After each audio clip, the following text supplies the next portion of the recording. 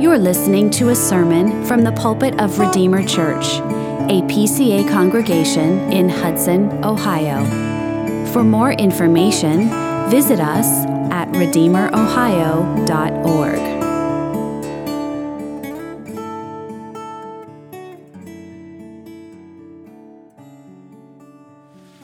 Well, if you would turn with me in your Bibles to the book of Acts.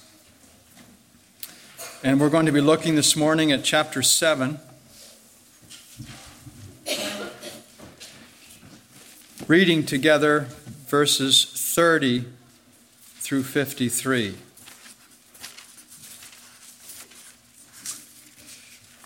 You'll find this on page 915 of the Pew Bible. Acts 7, 30 through 53, we find Stephen standing before the Sanhedrin, testifying, and we're in the middle of his speech. He has recounted how God has worked in the history of Israel. And so we pick up at verse 30. Hear the word of God. Now when 40 years had passed, an angel appeared to him in the wilderness of Mount Sinai in a flame of fire in a bush. When Moses saw it, he was amazed at the sight, and as he drew near to look, there came the voice of the Lord. I am the God of your fathers, the God of Abraham and of Isaac and of Jacob. And Moses trembled and did not dare to look. Then the Lord said to him, Take off the sandals from your feet, for the place where you are standing is holy ground. I have surely seen the affliction of my people who are in Egypt and have heard their groaning, and I have come down to deliver them. And now come, I will send you to Egypt. This Moses, whom they rejected, saying, Who made you a ruler and a judge? This man God sent as both ruler and redeemer by the hand of the angel who appeared to him in the bush. This man led them out, performing wonders and signs in Egypt and at the Red Sea and in the wilderness for 40 years. This is the Moses who said to the Israelites, God will raise up for you a prophet like me from your brothers. This is the one who was in the congregation in the wilderness with the angel who spoke to him at Mount Sinai and with our fathers. He received living oracles to give to us. Our fathers refused to obey him, but thrust him aside, and in their hearts they turned to Egypt, saying to Aaron, Make for us gods who will go before us. As for this Moses who led us out from the land of Egypt, we do not know what has become of him. And they made a calf in those days and offered a sacrifice to the idol and were rejoicing in the works of their hands. But God turned away and gave them over to worship the host of heaven, as it is written in the book of the prophets. Did you bring to me slain beasts and sacrifices during the 40 years in the wilderness, O house of Israel? You took up the tent of Moloch and the star of your god Rephan, the images that you made to worship, and I will send you into exile beyond Babylon. Our fathers had the tent of witness in the wilderness, just as he who spoke to Moses directed him to make it according to the pattern that he had seen. Our fathers in turn brought it in with Joshua when they dispossessed the nations that God drove out before our fathers. So it was until the days of David, who found favor in the sight of God and asked to find a dwelling place for the God of Jacob. But it was Solomon who built a house for him. Yet the Most High does not dwell in houses made by hands, as the prophet says, Heaven is my throne, and the earth is my footstool. What kind of house will you build for me, says the Lord, or what is the place of my rest? Did not my hand make all these things? You stiff-necked people, uncircumcised in heart and ears, you always resist the Holy Spirit. As your fathers did, so do you. Which of the prophets did your fathers not persecute? And they killed those who announced beforehand the coming of the righteous one, whom you have now betrayed and murdered, you who received the law as delivered by angels and did not keep it.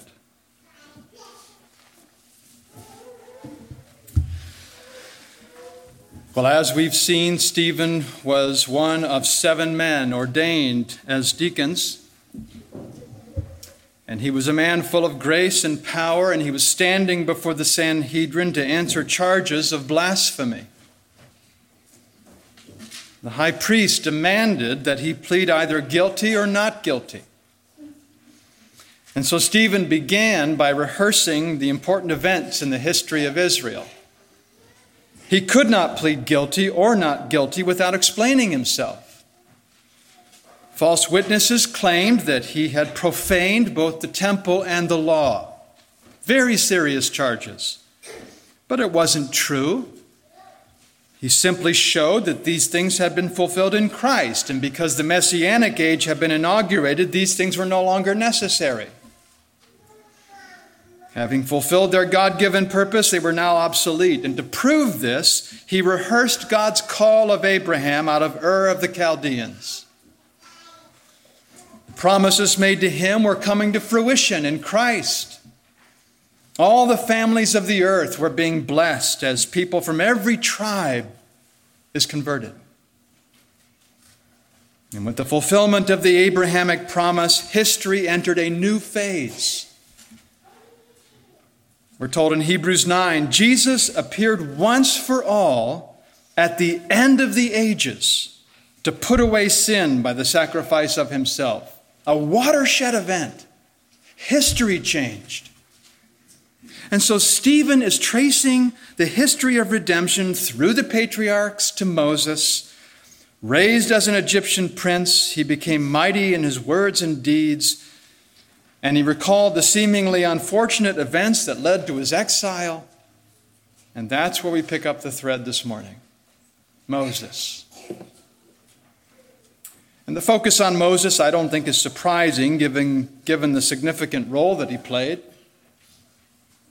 It was through his ministry, Moses, that the Abrahamic promise had provisional fulfillment.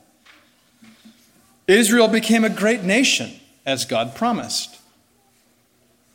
And of course, Abraham had a great name, as God promised. So Stephen highlights the call of Moses in the wilderness, and it's obvious that he shared with the Jews the highest respect for this man Moses.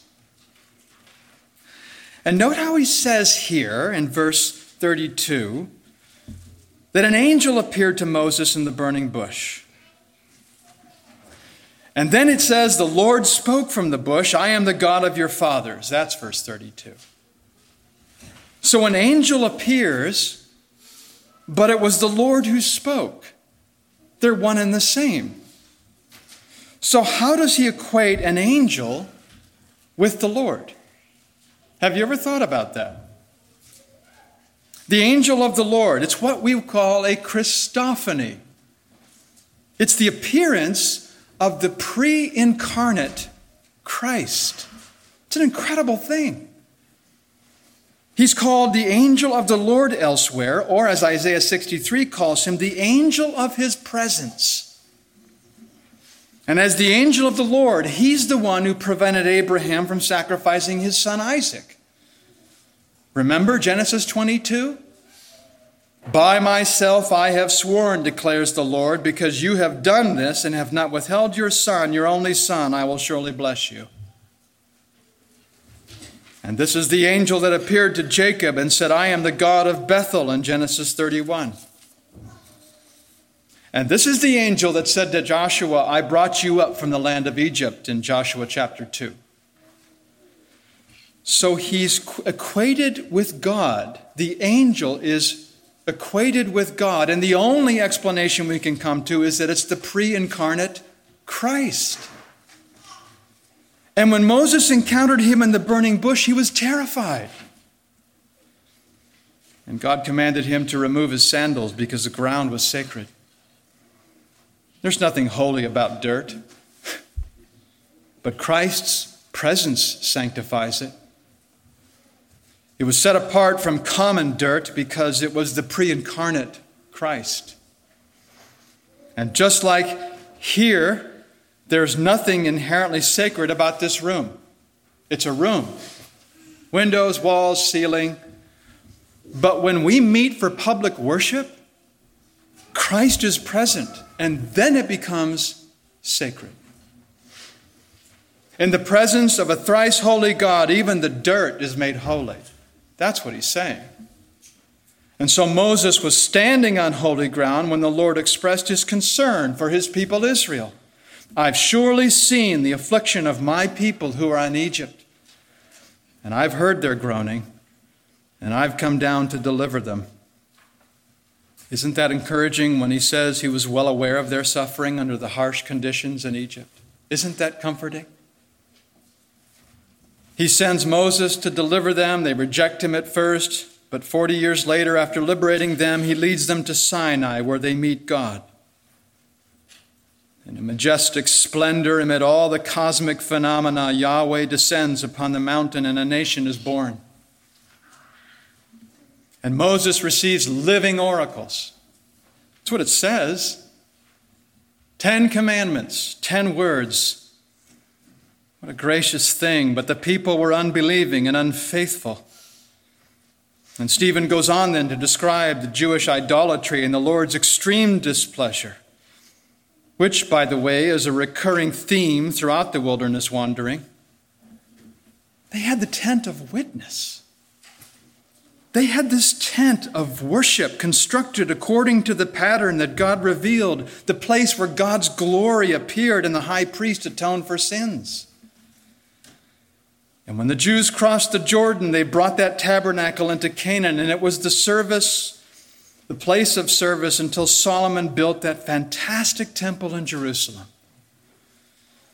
But as Stephen underscores here, God does not dwell in man-made houses. He's the Most High.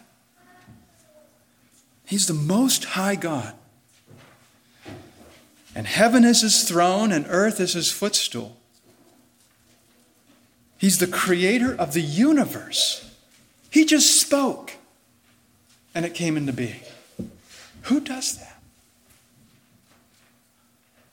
His hand made all of these things. And if neither heaven nor earth can contain him, what temple can house him? He's infinite. He's not restricted to any one place. His presence cannot be localized, but he does say that he dwells with his people among those who trust him.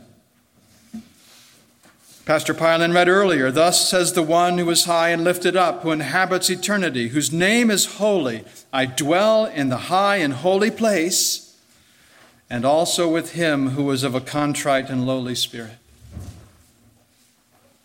That's incredible. And so Stephen traces the Jewish history from Abraham to Solomon. He highlights the Exodus and the conquest and the reign of David and the building of the temple, all of these privileges. And he emphasizes the faithfulness of God. And then Stephen did something that must have shocked the Supreme Court.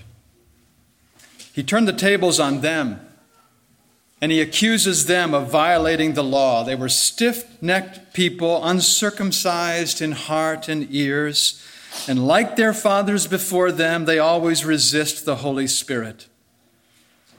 And he drew a parallel between the persecution of the prophets and the crucifixion of Christ. You're just like your fathers. They killed the prophets, and you killed Jesus. And as Israel had been unfaithful in the past, so they were being unfaithful now, because they crucified the righteous one and they resist the blessed Holy Spirit. That's his speech. I think we should learn from this the important lesson of total human depravity. Total human depravity. You stiff-necked people, uncircumcised in heart and ears, you always resist the Holy Spirit. The Spirit exerts his influence upon the souls of sinners, but they often resist. I don't like irresistible grace. I'd prefer invincible grace, because we do resist as sinners. But it's invincible. He always gets his man or woman. The Spirit knocks at the door of their hearts, but they refuse to open up. And he offers the grace of Christ to them, but they repulse him and grieve the Holy Spirit. And we see this illustrated in the ungodly behavior of these Jewish leaders. Frequently, the Spirit exerts his influence upon the hearts that remain hard. Isn't that amazing? He moves in the ministry of the word. He moves in the offering of prayers. He moves in the singing of praises. But hard hearts refuse to yield, and they proudly resist the influence of the third person of the Trinity. And as Stephen describes the leaders, they're stiff-necked and stubborn to the core. And that same kind of resistance goes on all the time in the modern-day church. The Spirit presses home the truth of the Word. And He convicts of sin. And He moves in the heart to do this or to do that. But people shrug it off. It's something I ate. They explain it away or they just ignore it for now. And that's to resist the work of the Spirit who knocks at the door of the heart. And you know something? What's sobering about what Scripture teaches is that there is a limit to mercy. At some point, He withdraws His influence. Genesis 6 puts it this way: the Lord said, "My spirit shall not strive with man forever." There is something called quenching the Spirit. I think it has to do with neglect and worldliness. As fire is put out by water, so the Spirit is quenched by our ignoring His influence and indulging our desires. Despite all the religious advantages known to man, Israel failed.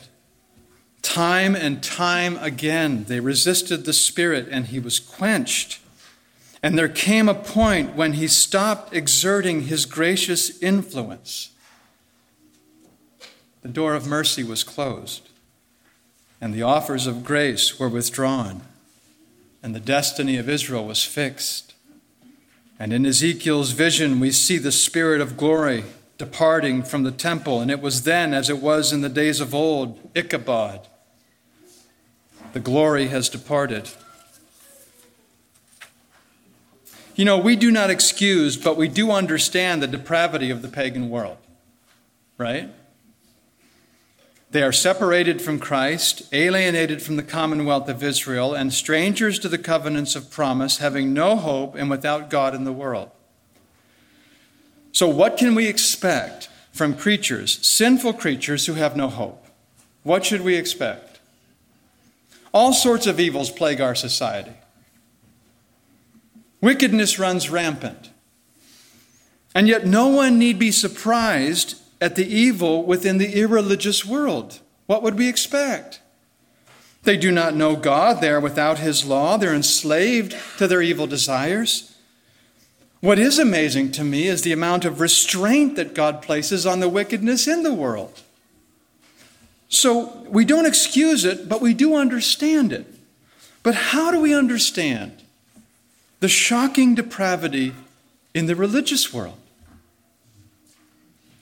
Israel had the promises, the covenants, the ordinances, the law. They lived in Canaan, which is called the most glorious of all lands in Ezekiel 20. And yet they were a stiff-necked people, uncircumcised in heart and ears. You know, church people sometimes have the preaching and the sacraments and the prayers of the saints, and yet there are some within the church upon whom these things seem to have no effect. God brings His spiritual artillery, as it were, to batter down the strongholds of Satan, and yet the sinner refuses to yield.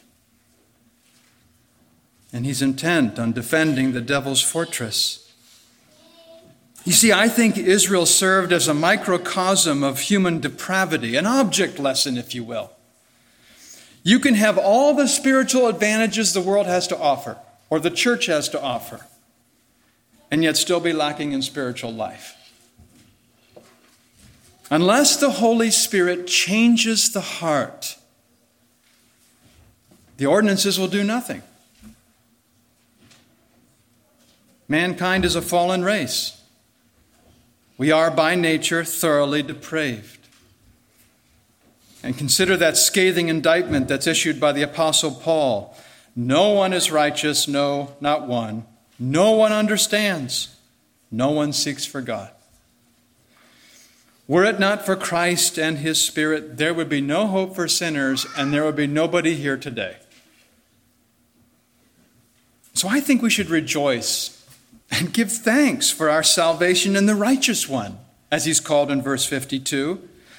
The Jews hired Judas to betray him. They obliged Pilate to condemn him, so they were guilty of betraying and murdering Jesus, the righteous one. And yet the death of Jesus had been ordained by God to be the means of our salvation. Isn't that weird? You who once were alienated, he has now reconciled by his death. That's worthy of rejoicing. It's through the blood of Christ that we have the forgiveness of sins. The guilt and the stain of sin cannot be removed by any other way. There's the exclusivity. This is the only way. In him we have redemption through his blood. So God decreed the cross from eternity, and the Jews committed the crime. Now that's a mystery, and I can't explain it. Augustine put it this way. He tried. He can't explain it, neither can I, of course, but he said, the fact that men sin is their own doing.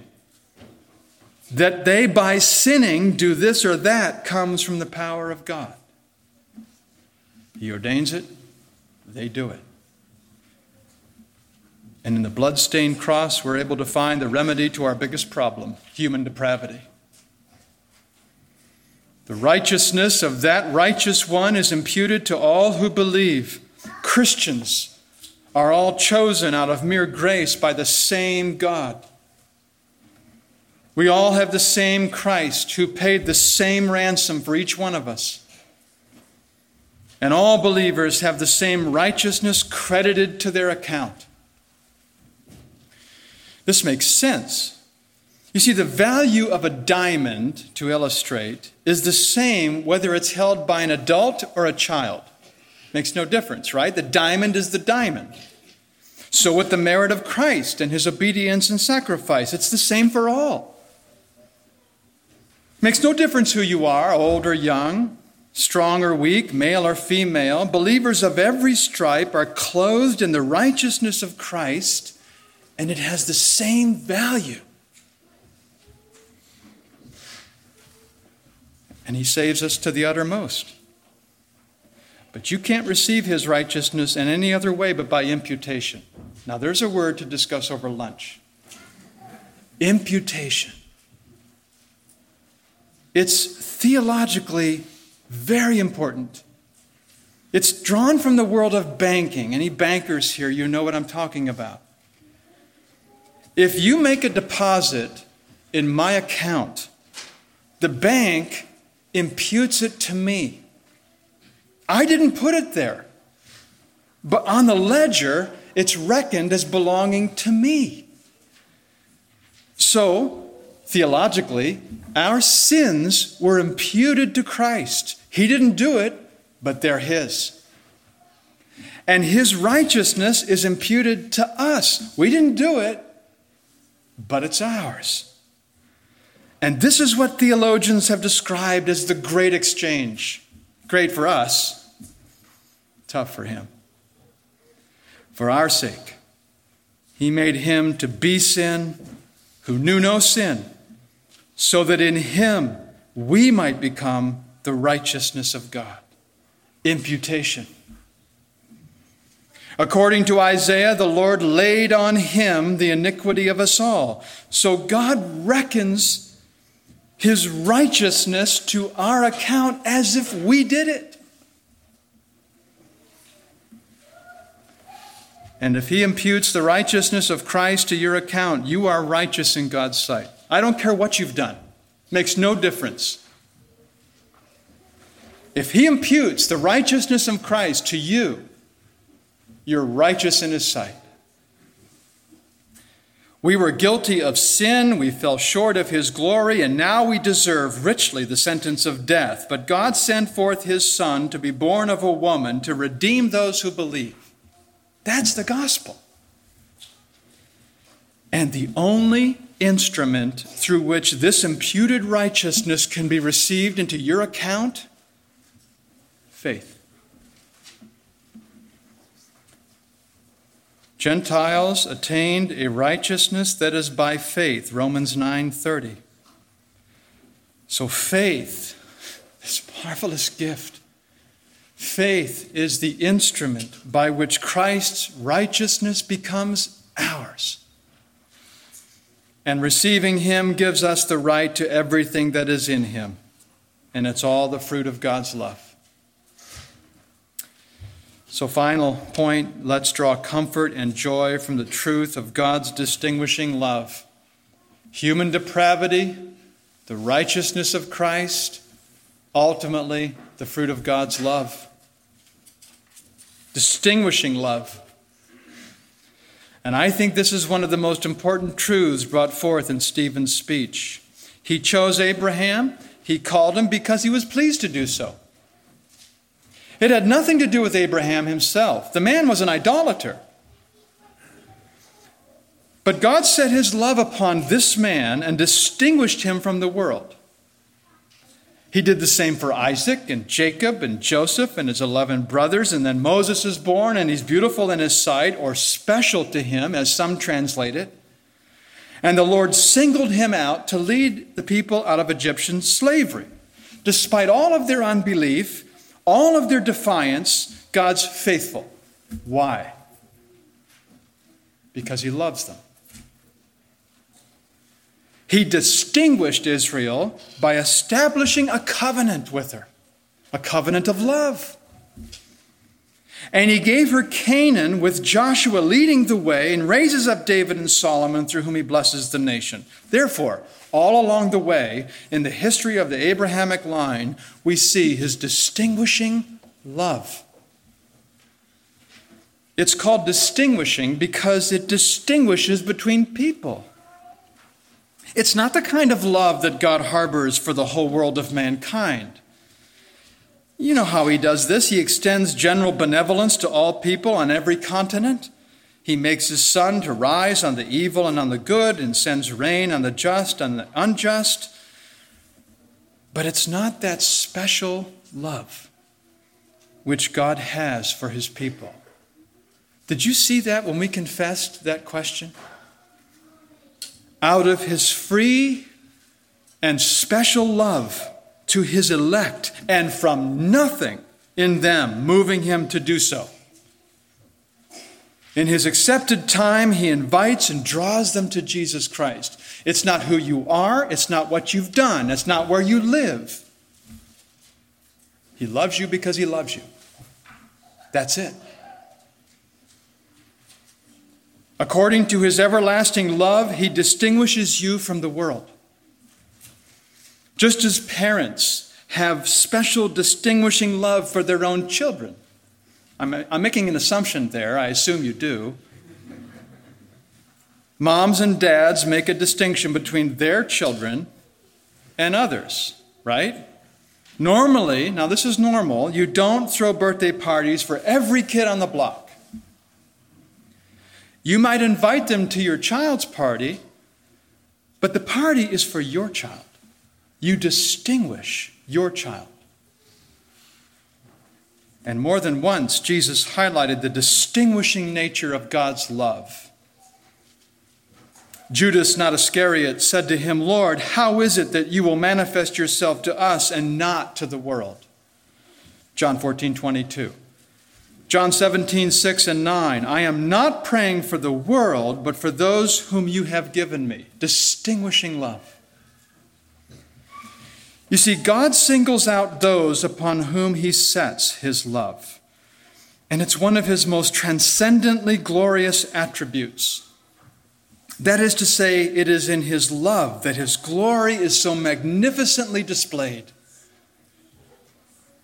John says, "In this is love." You want to know what love is? In this is love. Not that we have loved God, but that he loved us and sent his Son to be the propitiation for our sins. As if to say, you want to see what love is? Nowhere do you see it more clearly than the cross. And it's upon that foundation that all of our hopes are built. It was the culmination of a plan formed long ago in the depths of eternity, if you can even begin to believe that, because with an everlasting God, his love itself has to be everlasting. He knew you, and he loved you before the foundation of the world, before anything was existent. He knew your name.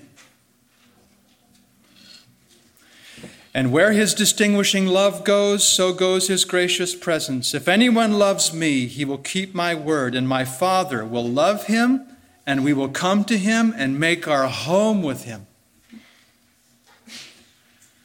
If God himself makes his home in the believer's heart, how safe is that believer? There is no force, either visible or invisible, that can destroy that relationship.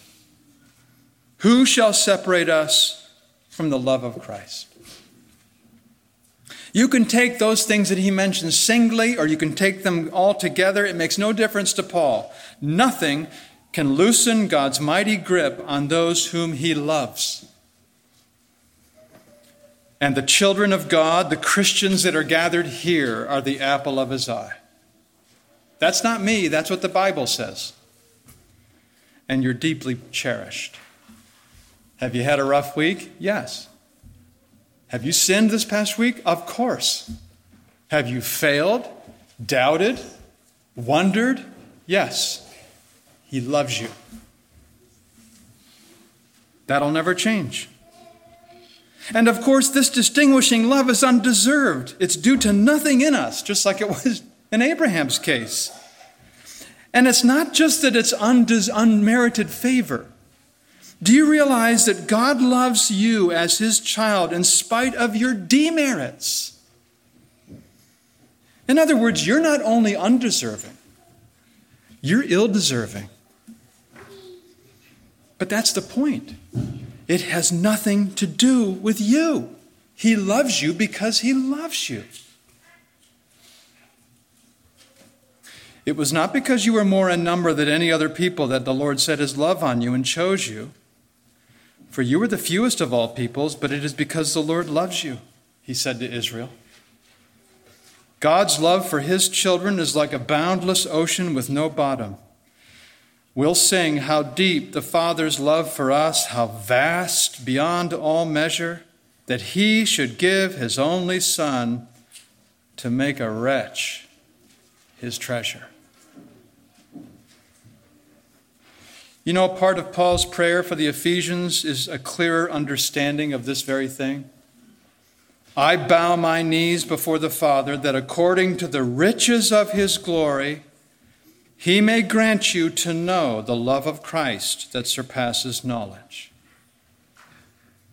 Not that we can never know something about this distinguishing love. Rather, it is so vast, so unbounded, that we'll never comprehend it.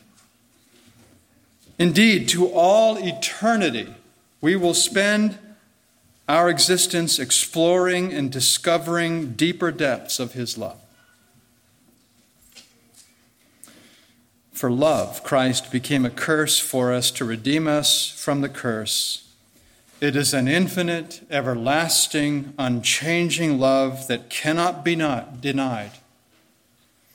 And I would hope that the truth of this love would sustain you throughout the coming week. Amen. Let's pray together. Heavenly Father, we marvel. We marvel at your love, which is eternal and unwavering, so that in spite of ourselves, you love us. And you proved that at the cross where Jesus died in our place. Please help us to sing praise with joy and gratitude in our hearts, for we ask it in Jesus' name. Amen. Thank you for listening. For more information or to connect with us, visit us at redeemerohio.org.